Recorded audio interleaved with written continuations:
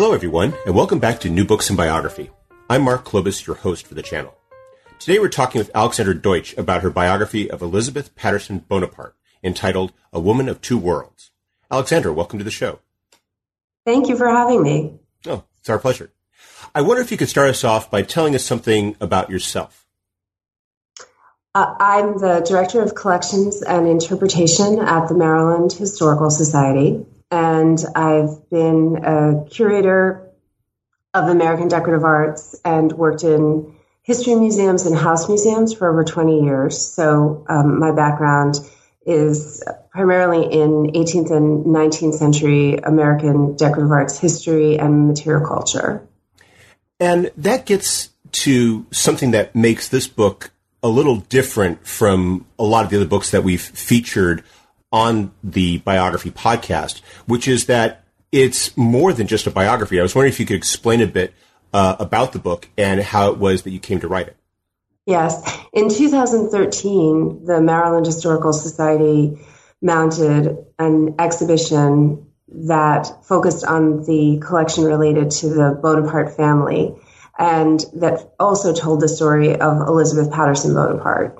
And we have over 600 decorative arts in the Bonaparte collection.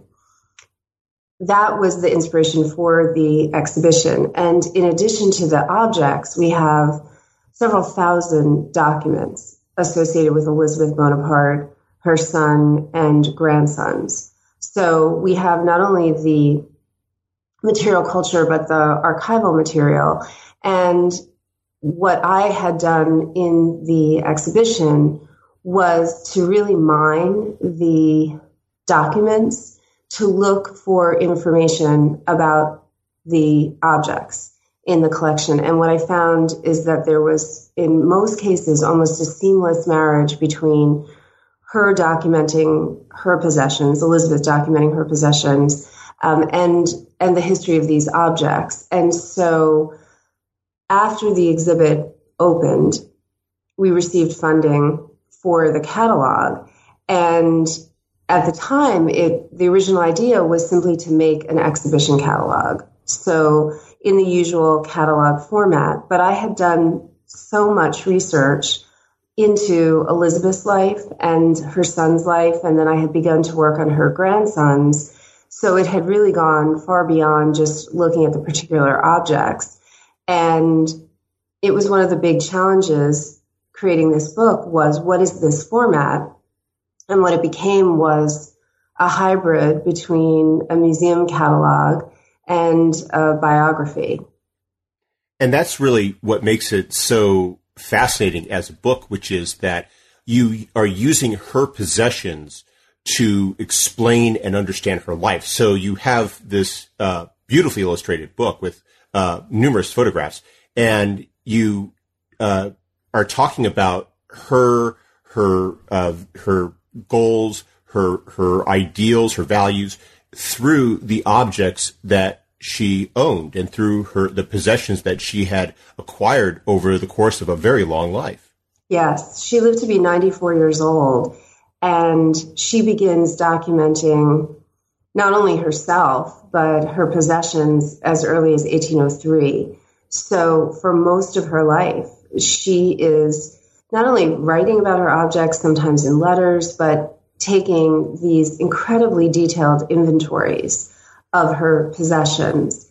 So it's a very unusual situation to be studying someone where not only do you have the objects, but then you can create that resonance with the documents, because it's unusual for someone to so diligently record their possessions. Usually at the end of someone's life, there might be a probate inventory done of their possessions, but I've never encountered someone who was almost obsessive compulsive about, at times annually, making detailed inventories of everything she owned. So it provided this window into the objects at the museum, and then objects also that ended up being identified in private collections and at some other institutions, and to see that in most cases, the marriage between the documentation and the artifact was almost seamless. I was wondering if you could begin telling us a little bit about Elizabeth Patterson as a person. Who was she? What was her family like? And how was it that she came to marry a member of Napoleon Bonaparte's family? So Elizabeth Bonaparte was born into the Patterson family. Her father, William Patterson, was one of the wealthiest men in Maryland. And she was born in 1785, so in the wake of the American Revolution. Her father had married also very esteemed, into a very esteemed and wealthy family of Scots. Her mother was Dorcas Spear. So this was a marriage of two merchant fortunes, so to speak. And William Patterson had made his money smuggling in large part black powder during the American Revolution. He had started out his time in the U.S. He had immigrated from Ireland before the Revolution. He, after the Revolution, decided to not settle in Philadelphia, but to go to Baltimore, because Baltimore was a newer city with a lot more opportunities for someone to make their way. And according to his own writing, he arrives in Baltimore with $100,000, which is an astronomical amount of money to have right after the American Revolution. So she's born into this world of the absolute elites of society, and it grows to be a very large family. She's the oldest daughter, and in the end, only surviving daughter in the family. And part of the reason that she would have had access to even meet Jerome Bonaparte is because she's traveling in these elite circles, these elite social circles. To this day, we don't have, I've not identified a definitive description of where she met Jerome. But we do know that through William Patterson's connections, that she would have known many people who would have had contact with Jerome. He was quite a celebrity when he arrives in Baltimore in 1802, and their meeting generates a lot of attention because Jerome himself is generating a lot of attention wherever he goes. So she meets the youngest brother of Napoleon Bonaparte. He is the ruler of France. He is shortly to become the emperor of France. And so they had this connection. Is it is there a romance, or is it mercenary? That's a fantastic question, and one that I can say from what I have been able to find in the documentation. I do believe that from Jerome's side, that there was a tremendous amount of passion and affection for her. At the Maryland Historical Society, many of his love letters to her survive. Unfortunately, her love letters to him are not known to exist at this point, although they may very well exist in an archive in Europe. And he seems to be very, very impassioned for her. Elizabeth's uncle claimed that when she met Jerome, he described it as a child to possess a rattle, that she became obsessed with him. She was determined to marry him. She said that she would rather be his wife for one day than another man's wife for the rest of her life. And I think that part of this almost obsessive desire to marry him is that Elizabeth was growing up in Baltimore, which even in her very early years, she saw as incredibly provincial. She had attended a school run by a French immigrant, a woman, Madame Lacombe, where she had learned actually to speak French.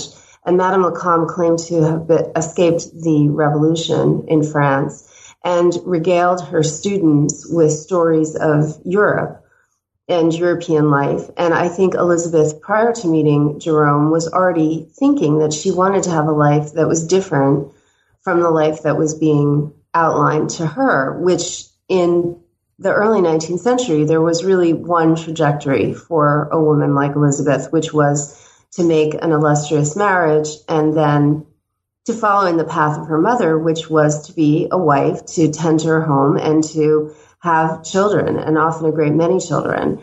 And Elizabeth had watched her mother have pregnancy after pregnancy. We think that Dorcas may have had as many as 13 deliveries. That's not to count the pregnancies she may have had in addition. And this was not a life that I think Elizabeth wanted for herself. She was extraordinarily gifted intellectually, and this becomes apparent in her writings very early on. She attains a level of fluency in French extremely quickly and works very diligently to become fluent in French. So I think that when she encounters Jerome, and he is the brother, the first consul of France, she sees this as possibly an escape route from the life that has been outlined for her probably throughout her youth. In addition, William Paterson's relationship with Elizabeth, which is well documented in their correspondence, is an extremely difficult father-daughter relationship. And I think that it was quite an oppressive household that William Paterson was maintaining, very much dominated by his sons, but also his continual infidelities to his wife, and also the subsequent ill health that Elizabeth's mother suffered as a result of all the pregnancies. So I think that in meeting Jerome, a door is opened for Elizabeth, and maybe she sees that as a way out and a way to have a different life. Mm-hmm. So she marries Jerome, and yes. For how long are they together before they travel to Europe? They make their first attempt to go to Europe in 1804. So they're married on Christmas Eve, 1803. And they eventually, after a shipwreck and some dramatic attempts to make their way to Europe with the goal of meeting Napoleon, who is now the emperor, in 1805, they finally arrive their first destination actually ends up being Lisbon in Portugal, and that is in the spring of 1805. And the meeting that they aspire to doesn't actually take place. At least it doesn't take place the way that they were hoping it would. No, it actually doesn't take place. And the thought being that if Napoleon, who had not legally granted his brother permission to marry Elizabeth, which was actually by French law because of Jerome's age, was required because he had been under 25 years old. Their thought was, although Jerome had married Elizabeth against probably his brother's wishes, and certainly without his brother's permission, that once he met her, he would be so captivated by her that all would be forgiven. And another dimension to this is that I believe Elizabeth, who was following the trajectory that Napoleon was on, the trajectory of power, was so eager to become a member of this family in Europe and to put herself at the epicenter of power and to attain this royal status. Based on particularly 2 letters written by Jerome, my sense is that he perhaps would have been happier to remain in Baltimore living off William Paterson's money and avoided his brother entirely. But my sense from all of my readings of these documents is that perhaps Elizabeth pushed this potential meeting with Napoleon. I do know that Jerome commissions portraits of himself, a portrait of himself and a portrait of Elizabeth, which ends up being this very famous triple portrait of her done by Gilbert Stuart. And eventually, I was able to find out that his intention with that pair of portraits initially was to send it to Napoleon in 1804 in advance of the visit, because he thought that this would be another way for Napoleon in advance of meeting Elizabeth to be captivated by this woman who was so beautiful. And Gilbert Stuart really captures how charming Elizabeth was. Again, something that did not happen. But I do think that based on this, that I think perhaps Jerome had some anxieties about what Napoleon's reaction would be and thought that he could preempt that prior to the actual meeting. The meeting does not happen because Napoleon is sending messages to his brother, very threatening messages. Elizabeth and Jerome are being followed by emissaries from Napoleon, and eventually Jerome is scared enough that he has to leave Elizabeth in Lisbon and has to leave her to make her way from there. Eventually, Napoleon browbeats his brother into, in effect, abandoning Elizabeth. Yes. He seeks a divorce from the Pope because they were married within the Catholic Church. And when the Pope doesn't grant it, Napoleon just arbitrarily divorces them himself. Yes, he does. Pope Pius found himself in a very difficult position of having to say no to Emperor Napoleon, which very few people did. But William Paterson had done something extremely strategic when Jerome married Elizabeth, which is that he had the Bishop Carroll, the highest authority of the Catholic Church in America, marry Elizabeth and Jerome. Even though the Pattersons themselves were not Catholic, William Paterson wanted to ensure that this was a Catholic marriage, possibly because Paterson foresaw that this could be a contested union.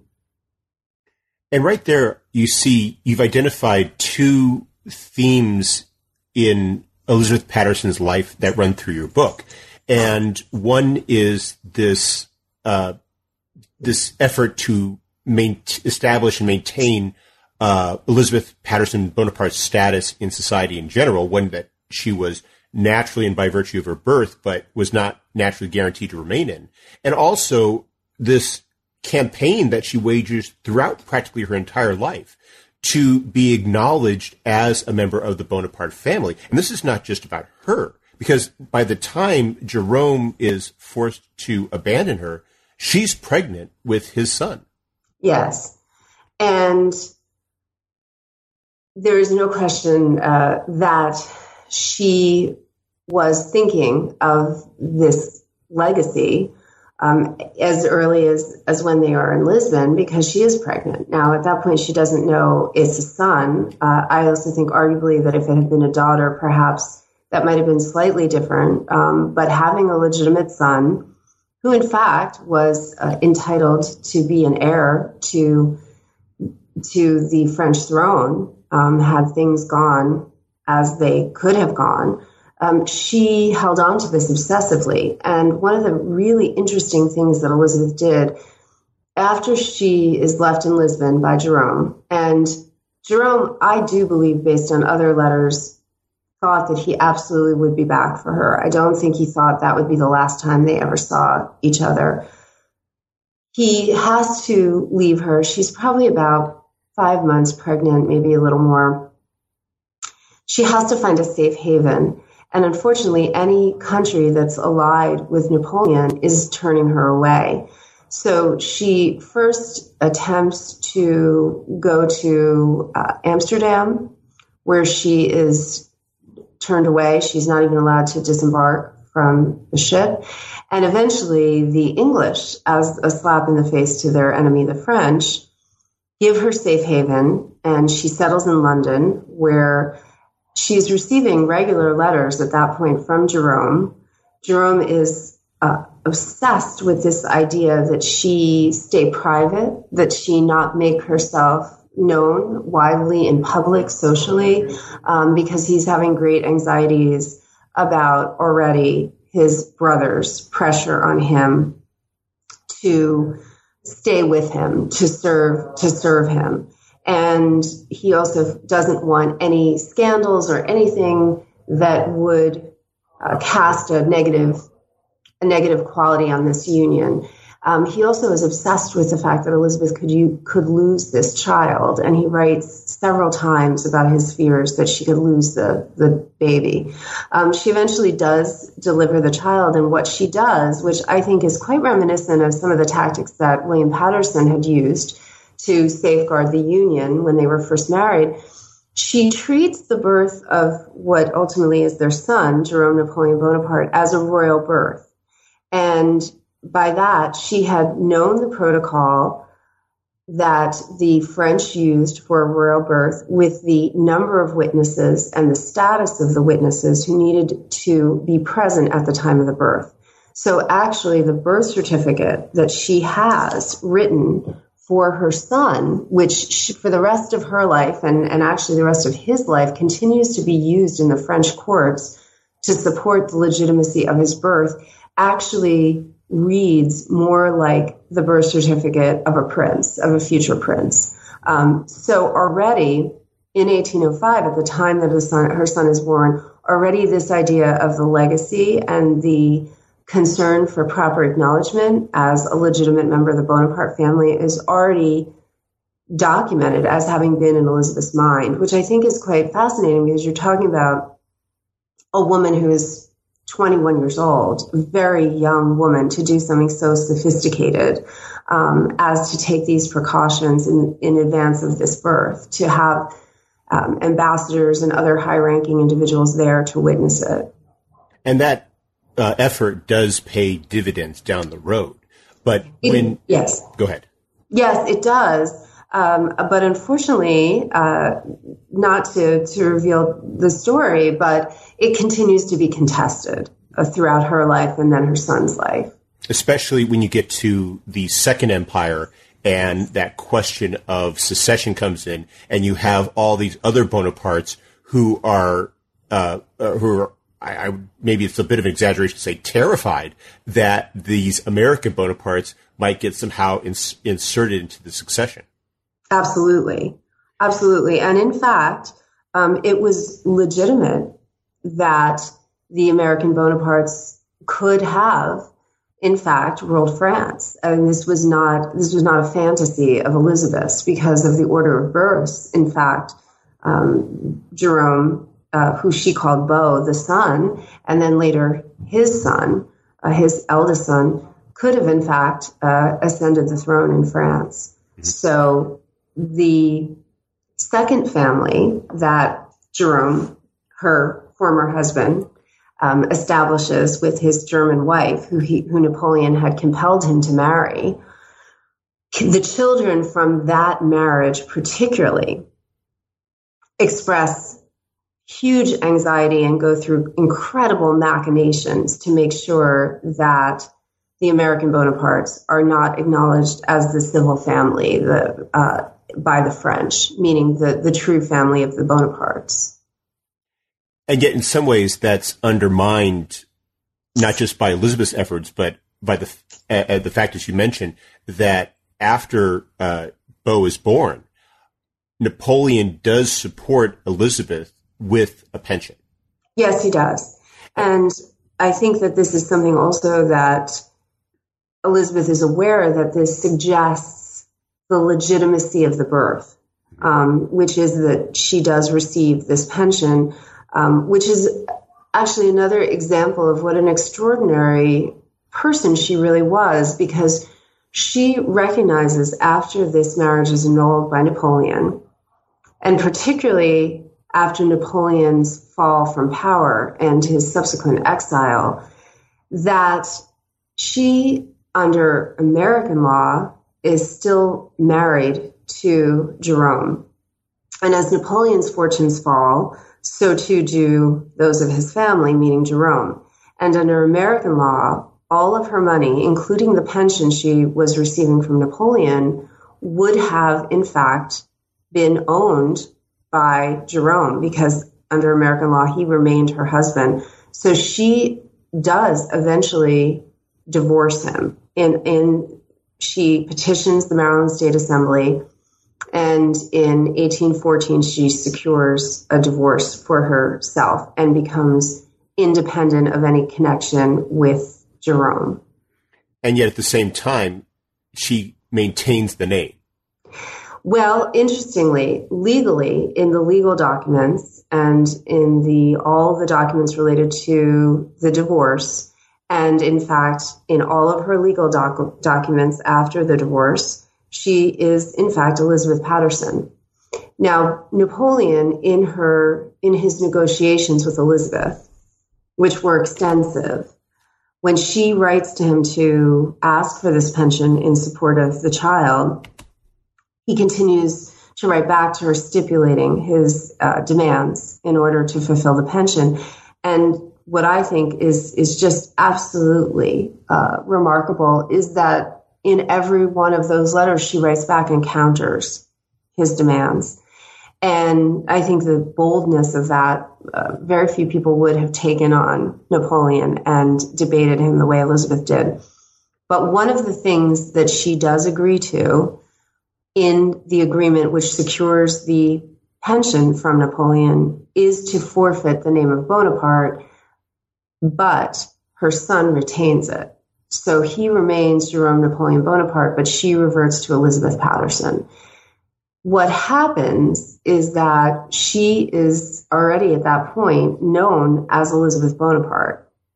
And throughout her life, people refer to her as Elizabeth Bonaparte.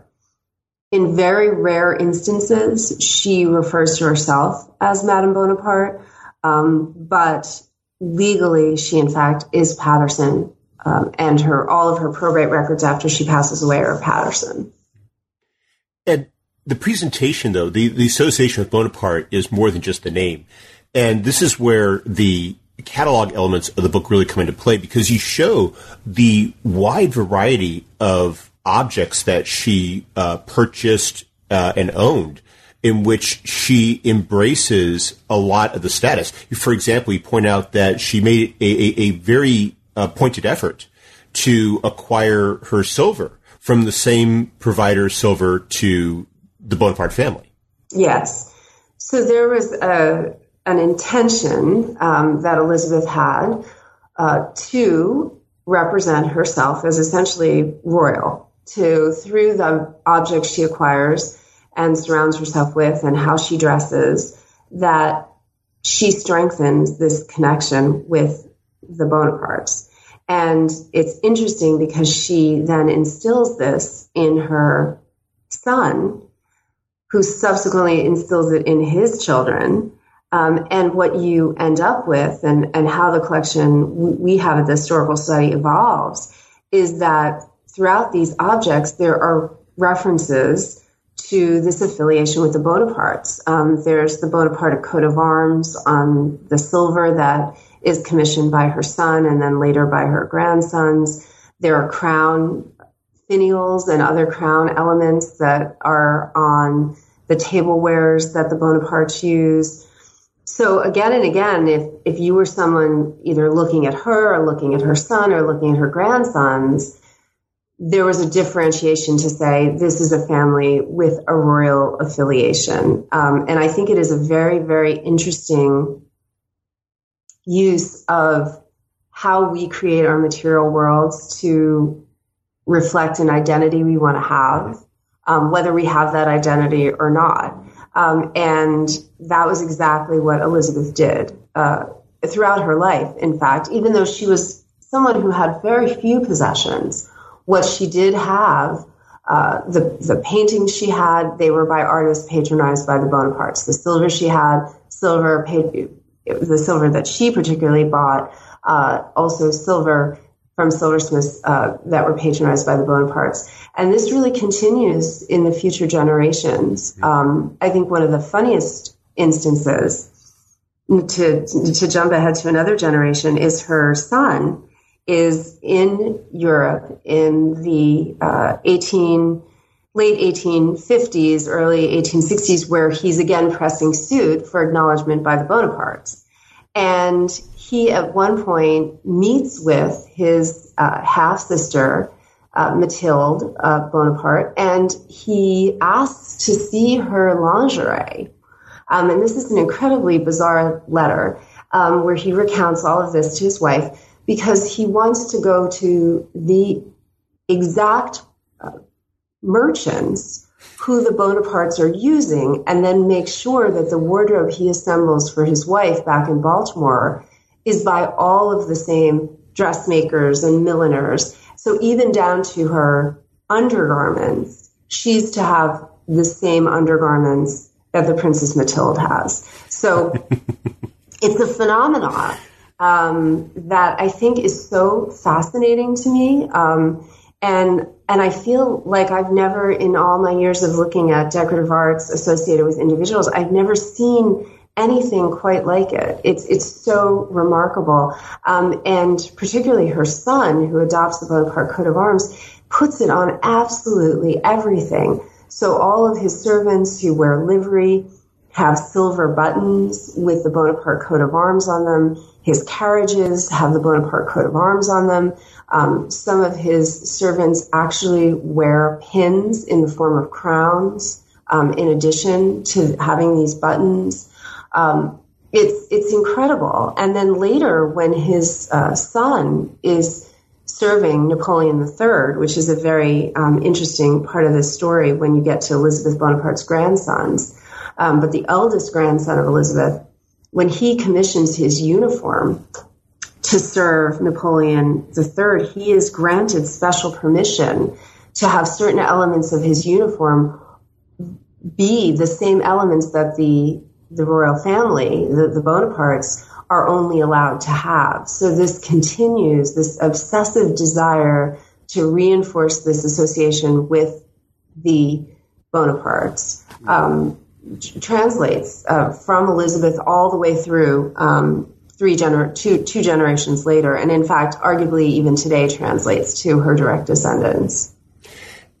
This association wasn't easy, and this gets to another aspect of the pension, going back to that, which is that when Napoleon ends the marriage, and he does grant Elizabeth a pension eventually, even with the pension, though, Elizabeth finds herself at an incredibly young age in this very difficult position of being a woman without means. So when we talk about all these possessions that she owned and this effort to gain objects from these incredibly talented merchants who served royalty, is that it required a large expenditure of money. And I was wondering if you could explain a bit how it was that she essentially recovered from the setback and was able to maintain herself financially in the highest circles of not just America, but Europe. It's very interesting. So she does have the pension, which by anyone's standards, was a tremendous amount of money. It was 60,000 francs given to her, and she has her first payment in 1809. So this is a tremendous amount of money. But she's getting it in payments, so in distributions. She has really no other money other than this. So what Elizabeth does, which I think required extraordinary discipline, is that she only is spending money to cover the necessities of her living and her son's living. She begins purchasing properties. She does purchase a property in Baltimore very early on, which very quickly she decides not to live in. She decides to rent. And then she goes to Washington, where she rents a place to live. She leaves her son with the Pattersons back in Baltimore. And she begins to establish a pattern, which is that she believes property, and she later writes about this, is property is meant for investment. Property is not meant to be something that you live in and you lavish money on and you furnish with extravagant objects. It's an investment. And this is really where Elizabeth begins building a fortune, which ultimately ends up being over $1 million at the time of her death. She lives only on the interest from her investments and never touches the principal. And in fact, at the time of her death in 1879, her entire principal of that pension is intact. And to this day, her direct descendants benefit from money that has grown from that pension. So she preserved that. She always lived in rented rooms, which seems bizarre for a woman who eventually is worth a tremendous amount of money. But this allows her to save money in the sense that she's not furnishing a residence to any great extent. She's not employing servants. She just employs servants as she needs them. And she's not encumbered in any way by the financial demands of having a residence. And little by little, property by property, she eventually owns interest in over 50 properties in Baltimore. So a huge amount of property for her to eventually acquire, as well as other investments. And she had beautiful things, but in the end, she had very few beautiful things. She had extraordinary jewelry. She had remarkable clothing. She kept her clothing forever. There's a lot of evidence in the remaining clothing that's in the Bonaparte collection here of how she remade things over and over again and recycled things. And so there was a lot of ingenuity in creating this exterior vision of herself as essentially royal. But in fact, there's an underlying frugality in that. And then in terms of her possessions, she's almost miserly in the sense that, yes, the individual things are absolutely beautiful and very fine, but there are so few of them. And one of the things that really came out in curating the exhibit, for the first time since this collection has come to the Historical Society in 1922, I was really, through her inventories, able to unravel what did she actually own and what are these artifacts that, in fact, were owned by her son and grandsons. And when you looked at the percentage, a very small percentage of the overall collection of over 600 objects were, in fact, Elizabeth's.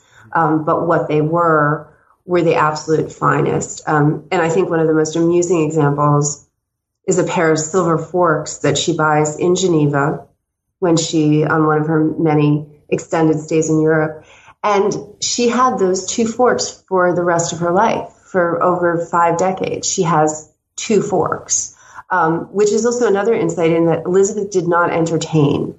Others entertained her, and this was another way for her to cut her expenses. If she could enjoy the hospitality of others, she did. And there is almost no evidence that I can see that Elizabeth was even in these rented rooms, whether in America or Europe, even buying a great deal of food. I think she was relying on others for all of that, all of her entertainment, all of her expenses, as much as she could, so that she could save as much money as possible, which she in fact did. She saved a lot of money, but as you pointed out, another advantage of the living in rented establishments, boarding houses and so forth, is that she was able to travel to Europe. And yes, when she goes to Europe, it's, having very few items means that she has a very portable life. And it's a life that more people today probably are familiar with, but back then it's so unusual. As you described, she crosses, she goes to Europe 7 times over the course of her life, and she lives there for a period of years. And you mentioned at times she comes back only because she's unable to live there on the interest. And as you point out, she's living there. She's not living in some sort of small apartment. She is socializing with royal circles. She's meeting up with ambassadors. She is at a level of society where she's expected to have finery and to present herself in such a way so as to be acceptable. Yes, and I think that this is something I really admire about her. I mean, her cleverness it's a balancing act for her. How do you safeguard your long-term financial health as an independent woman, particularly in the 19th century? I mean, I think even for women on their own, for single mothers today, this is the balancing act. If you have no one to depend on who's going to help you, which was very much Elizabeth's case. I mean, her father had extraordinary amounts of money, but she was not giving her. She knew that she was on her own. But at the same time, she's in Madame Récamier's salon, and, the highest, most elite social circles throughout Europe. And she can't she has to appear a certain way, and so does her son ultimately. And so what she has to do is mind every penny, even though there have to be intentional extravagances. And I think that is something that she does really throughout her life, is that there's always an eye to the expenses that have to be made because of appearances, but also how can money be saved? How can economy be practiced? And one thing that devastated her over the years was to see that her own son was not frugal. He was not conscious of economy, and he was a prolific spender, not to the point where it ever caused any severe damage to the family's fortunes. But it really profoundly upset her to see that she had raised a son who was extravagant, who had a grand residence and eventually two, and who was spending enormous amounts of money on household furnishings and other things that she just deemed an absolute waste of money. Things like horses and having multiple carriages, all of this, Elizabeth simply had lived without her whole life, and, really deemed very unwise investments. So she did instill a lot in her son in terms of his loyalty to his legacy, but she did not instill frugality in him. It's the irony that I thought was evident, which was that her success in building up a fortune meant that he never realized the effort that went into it, and so he took it for granted in a way that she never did. Exactly. And the other thing that he had, which she did not have, is he had William Patterson's money, because his grandfather, William Patterson, adored him. Elizabeth, at a very early age, had left Beau, her son, with the Pattersons, so he was mostly raised by the Pattersons. And William Patterson was showering money on his grandson. So even when mother said no, grandfather was saying yes. And Elizabeth wasn't even there to prevent it from happening. So Beau grows up to be actually quite a spoiled little boy, with a very low work ethic, which again, although Elizabeth as a woman didn't have a career per se, she had an extraordinary work ethic when it came to managing her investments, and also managing her legal affairs. She had a diligence which really you don't see translating as profoundly as to her son. So yes, I think Beau had he had never had to be conscientious about his finances the way Elizabeth had. Her necessity to maintain her status mattered in another respect as well. And it's the respect that we've already referred to, which is that she had to represent herself as a Bonaparte, which, for all that happened to Napoleon, the Bonapartes did have a certain elevated status in European society. And you also mentioned that back in the United States as well, she was a celebrity throughout her entire life. She was, and anywhere that she went was recorded in the papers. She, later in her life, she liked to take the waters in West Virginia and go to these spas. And, of course, it would always be talked about when Madame Bonaparte was there. And she was, back in the U.S., she was also socializing at a very high level. One of her great friends and companions was Jacob Astor. And so she's socializing with the Astors at Rockaway Beach. So all of this was in the press. And it's very interesting to see, because I spent so much time just searching through newspaper databases, not only how often she appears in the papers, both American and European, but whenever there's a discussion of the Bonapartes, their rise and fall, or their fall and then their subsequent rise with Napoleon III, her story almost inevitably gets entangled with their story. So she, by the public, is inextricably linked to the Bonaparte family. And it's, it is an irony. Here you have the Bonapartes back in Europe thinking, how can we distance ourselves as much as possible because this, Elizabeth is such a threat to us.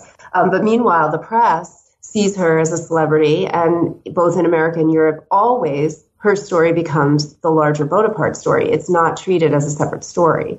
So that was something that it goes on for decades and decades and decades, straight through to the end of her life and even beyond. In the obituaries of her grandsons, her story almost inevitably trumps anyone else's story.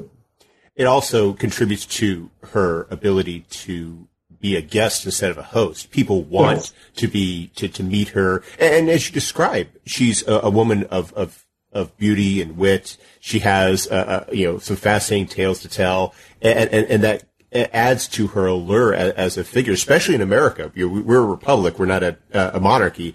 And we have this very fascinating relationship with monarchy in that respect. On the one hand, we disdain it, and yet at the other hand, we are constantly drawn to it, even in the early 19th century. Yes. And one thing that I particularly became interested with Elizabeth, one aspect of her own writings, is that she writes about celebrity, and she calls it celebrity. And arguably, she is one of America's first celebrities in the sense of how we think of celebrity, using appearance to get attention, using her social status, making sure she's everywhere anyone of any importance should be, and that she's always taken note of. All the strategies that make people celebrities in a modern world, she's really employing. She keeps herself in the public eye. She makes sure that she is, even back in Baltimore as late as the 1840s, if there is the party of the year, Elizabeth Bonaparte is there, and she is making a statement. There's a wonderful example of this grand ball that's hosted in Baltimore in the 1840s, and it's a costume ball. And here she is, a middle-aged woman, not someone who you typically think of getting a lot of attention from in the papers, but in fact, she does. And what she does is she dresses as Queen Caroline, a wronged queen, a queen in the history of England that's always remembered as a woman who was spurned. And the papers report this. And so, here's someone who is employing the strategies of maintaining celebrity that we now see today that make people like a Madonna a celebrity. Or, I hate to make the comparison, but, Kim Kardashian. It's what she's wearing. It's where she is. It's what she's doing. And these are the things that Elizabeth writes about. She also writes something which I think is very profound and probably something that most celebrities feel, is she both loved and loathed her celebrity, but in some ways was addicted to her own celebrity. Well, she's unlike most celebrities in that she has to actively fight for it. And goes back to what you were talking about earlier, which is this ongoing campaign that she has to not just maintain her status socially, but also to maintain it legally. And that becomes especially relevant in the 1850s when Louis Napoleon, who is her cousin by marriage, becomes first the president of France, and then in 1852 becomes Emperor Napoleon III. I was wondering if you could speak to that how that ramped up her effort and the effort of her son to confirm their identity as Bonapartes and the status that came with that. Yes. So Elizabeth had, prior to that, she had been fighting for Beau's legitimacy and his acknowledgement. But when you have the ascent of Louis Napoleon, there's this extraordinary opportunity once again. The Bonapartes have risen back into power. And her son, who in fact was, in terms of defending his legacy, I think that he was very much focused not so much on positioning himself to rule France, but for that acknowledgement of identity. That was very, very important to her son. For Elizabeth, it was about ruling France. And so they join forces and they go on a legal campaign, which takes months and months and months to assemble the documents. And they, including this birth certificate that attests to the legitimacy of the birth. and they go to France. Now, I should clarify real quickly the point that you make in the book, which is just how close they were, is that until Napoleon III has his son, the Prince Imperial, in 1856, the next in line for the throne is Beau's father. Absolutely, yes. So make no mistake, this is not, as I was saying, this is not fantasy. They are in the line of ascent to the throne.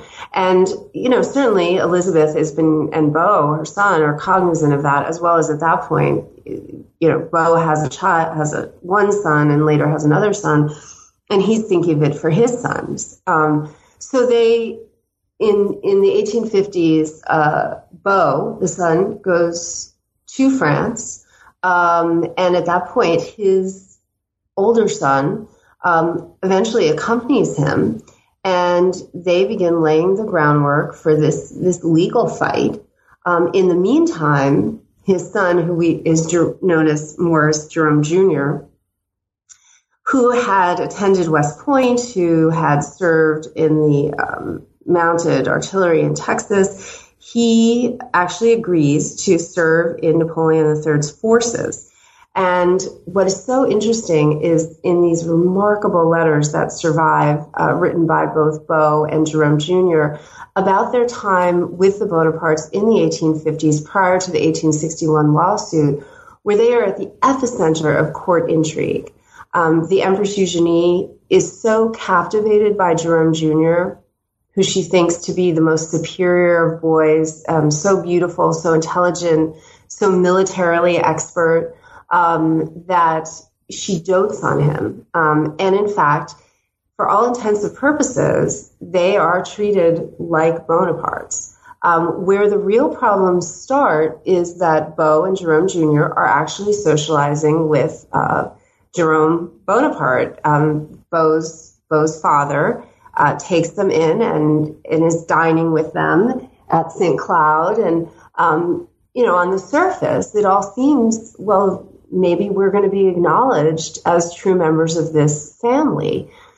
But what comes through in these letters is that, in fact, the backdrop of this is that Jerome's children from the second marriage are absolutely outraged that Beau is being received, first of all, that then Beau's son is being received. And now the threat seems very, very real. On top of that, the fact that the Empress Eugenie is absolutely smitten with Jerome Jr., which is no secret to anyone, and that there's that added element that you describe as well, which is that Jerome Jr. is distinguishing himself militarily. He's fighting the Crimea. He fights in the Austrian War in 1859, and he is not just there for show. He's actually engaged in combat. He wins the esteem of his men. He wins the respect of his commanders. And you have, by contrast, people like Plon Plon, who gets a nickname because he's terrified of the shells, supposedly. Right. And so when you talk about the Napoleonic image of being a brave warrior, Jerome Jr. is the greatest exemplar of it. He is. He's also, so here you have Jerome Jr., and just to paint the picture, so Jerome Jr. is stunningly handsome. He is lean and muscular, which is something that always the empress worries about him being, he's so physically fit and he's too thin. And everywhere he goes, whether it's at Sebastopol, he's at the center of some of the harshest engagements. He's enduring remarkably difficult conditions in the Crimea. There's nowhere that Jerome Jr. isn't excelling. And then in contrast, you have the product of Jerome Bonaparte's marriage with Catherine of Württemberg, their son, who ultimately is known as Plon Plon, who is a short, fat, unattractive man who is so afraid of bombs that he's actually nicknamed, one of his many nicknames is Plon Plon, was that if he hears the sound of bombs going off, he runs. So he misses all these major engagements. One of the more humiliating ones is during the Crimea, where he claims to have stomach trouble.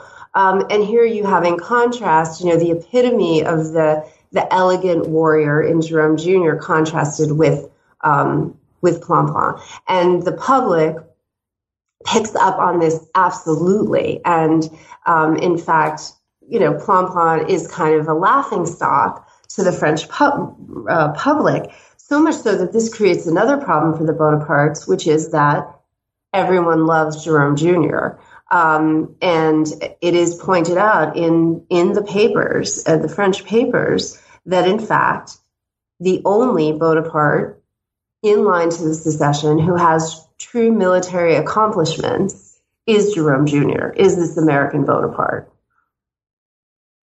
And that creates a lot of tension, which ultimately leads to the convening of the Conseil de la Famille and the effort to, in essence, arbitrate this out. Yes, and so it ends up being taken to the highest level.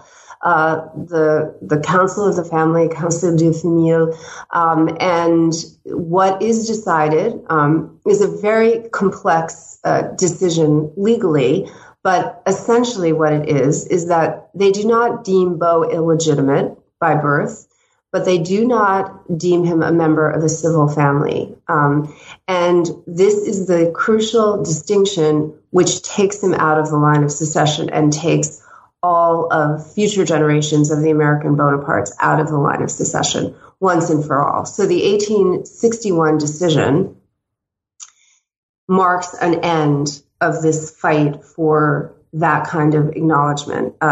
Elizabeth is there for the court battles, even in the papers that they report that the French people were in fact arguably for the American Bonapartes, very much in favor of the American Bonapartes, in fact, because in large part of Jerome Jr., who at that point, I should say, has been awarded no fewer than 5 medals by the French government, some of the very, very highest honors that can be given to a French soldier. So the public is looking at this, and they're looking at the line of succession, which would go to Planplan.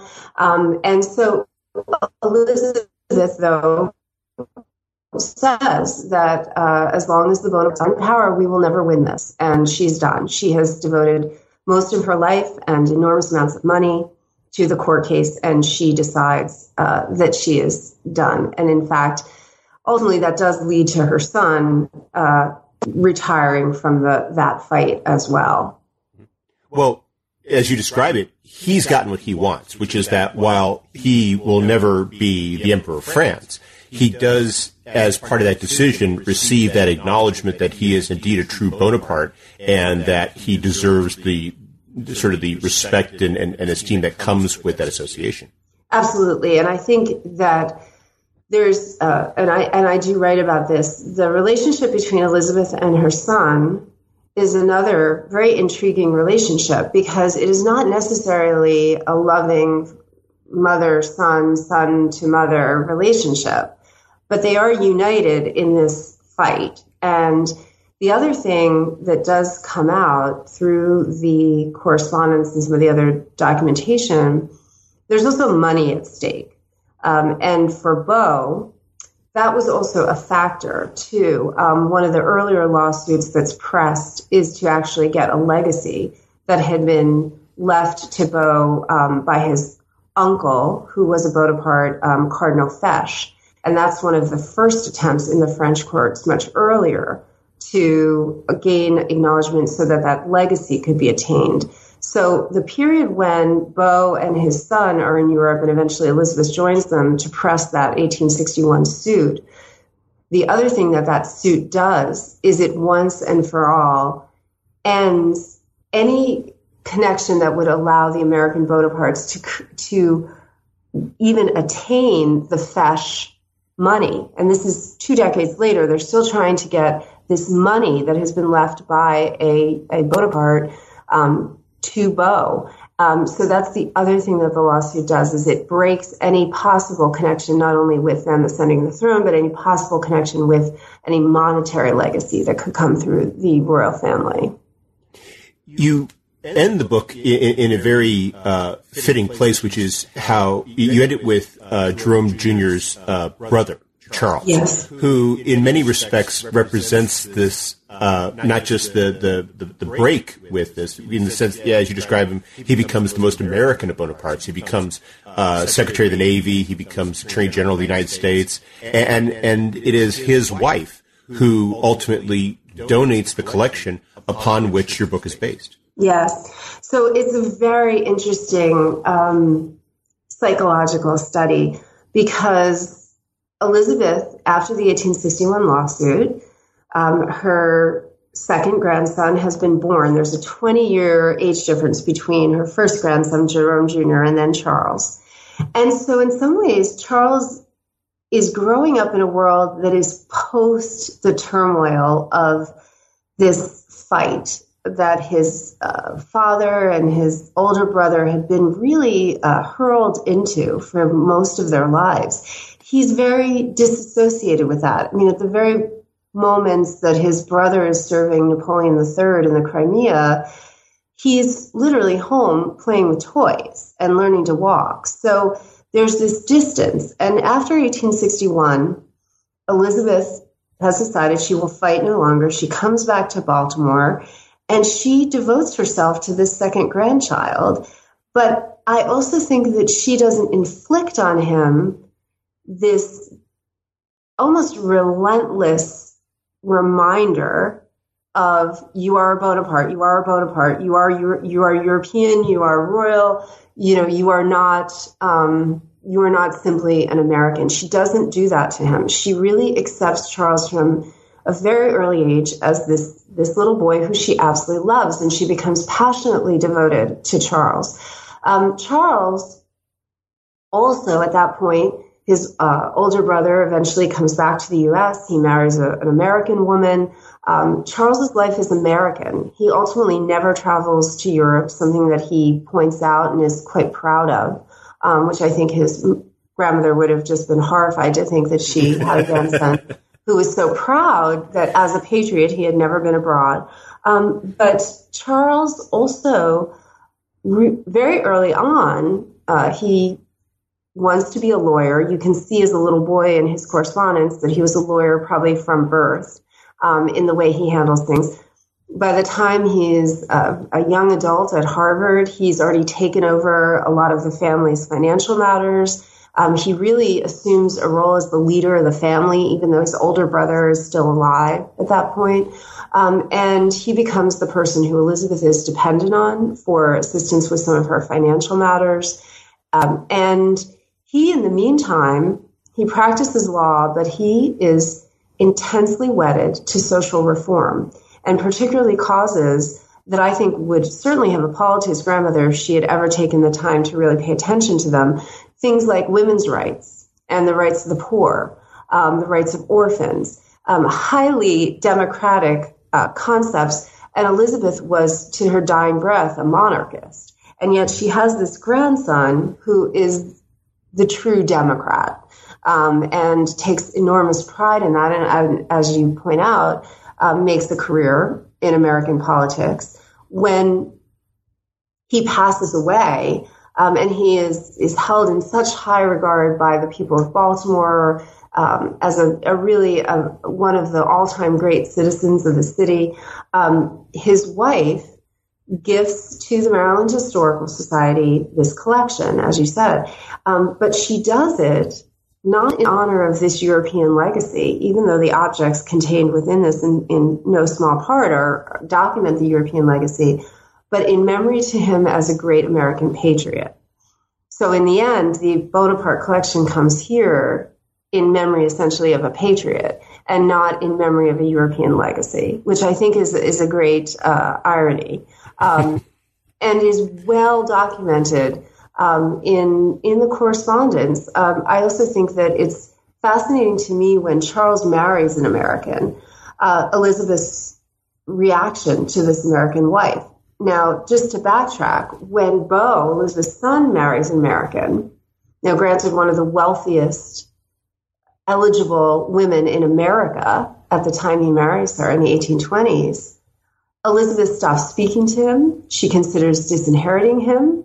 She writes appalling things about Beau's wife, Susan May Williams, and about her dirty blood, how she wanted to marry him because she wanted to cleanse her dirty blood. And meanwhile, she's the it seems just a tad bit hypocritical considering what she had gone through with her brother-in-law. And she herself had done this. And then never receives Susan May Williams, never acknowledges her, treats this daughter-in-law appallingly, to the extent that when her son is dying, Elizabeth is practically barred from the house, from her daughter-in-law's house.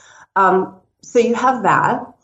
Then you have the marriage of Jerome Jr. after he has done serving with Napoleon III, and after the fall of Napoleon III, he comes back to the U.S. and he marries an American. But to make matters worse, she's a widow with 3 children. And Elizabeth writes extraordinarily harsh things about that. At one point, she says she can only deduce that it's a case of insanity, that he would do such a thing. She forever calls his wife the widow Edgar and never acknowledges her as actually Jerome Jr.'s true wife, which ironically is what had happened to her, what Napoleon had done to her. And then fast forward to Charles, who marries an American woman, and Elizabeth adores her, to the point that Charles's wife, there's a wonderful letter at the Historical Society where she says, it quite seems like Madame Bonaparte likes me. And we go out on these drives, and even she is absolutely amazed that Elizabeth Bonaparte is embracing her. And in fact, Elizabeth ultimately gives Charles's wife many things of her own, muslin dresses that date back to the early years of her life, jewelry, other things that she ends up giving this last American wife, who she somehow miraculously accepts entirely, and does not see as an absolute disaster and a rejection of the legacy, where she had seen Beau marrying an American and Jerome Jr. marrying an American as the ultimate slap in the face, the ultimate rejection of their legacy. So it's amazing how things turn with the youngest grandson. Well, we've taken up a lot of your time, but before we go, could you tell us what you're working on now? Well, right now, I have to say, I'm looking for a project. I'm looking at a couple women's diaries, and my focus has ended up really being a 19th century American women's history. And I am looking for a maverick. I think one of the things I really loved about Elizabeth Bonaparte is that she is a maverick and she defies convention. And I think that, for me, I really gravitate towards writing about women and about history where people are defying what's being told to them is what they're supposed to do. So I'm on the quest for my next major project. But I will say, I don't know that I will ever be so lucky as to have both the documents and the objects all associated with one story the way I've been with this story. So I'm on a quest. It really is. You do a great job in the book of demonstrating just how unusual it is, and the representation of the artifacts and the documents in the book is really impressive. Thank you so much. It was a magical coming together of source and decorative arts, and I think that one thing that I'm really pleased with is that we were able to come up with this biography museum catalog hybrid, because I think it really was, to me, the very best way to tell the story. Definitely. Well, Alexandra Deutsch, thank you very much for taking some time out of your schedule to speak with us. I hope you have a wonderful day. You too. Thank you so much.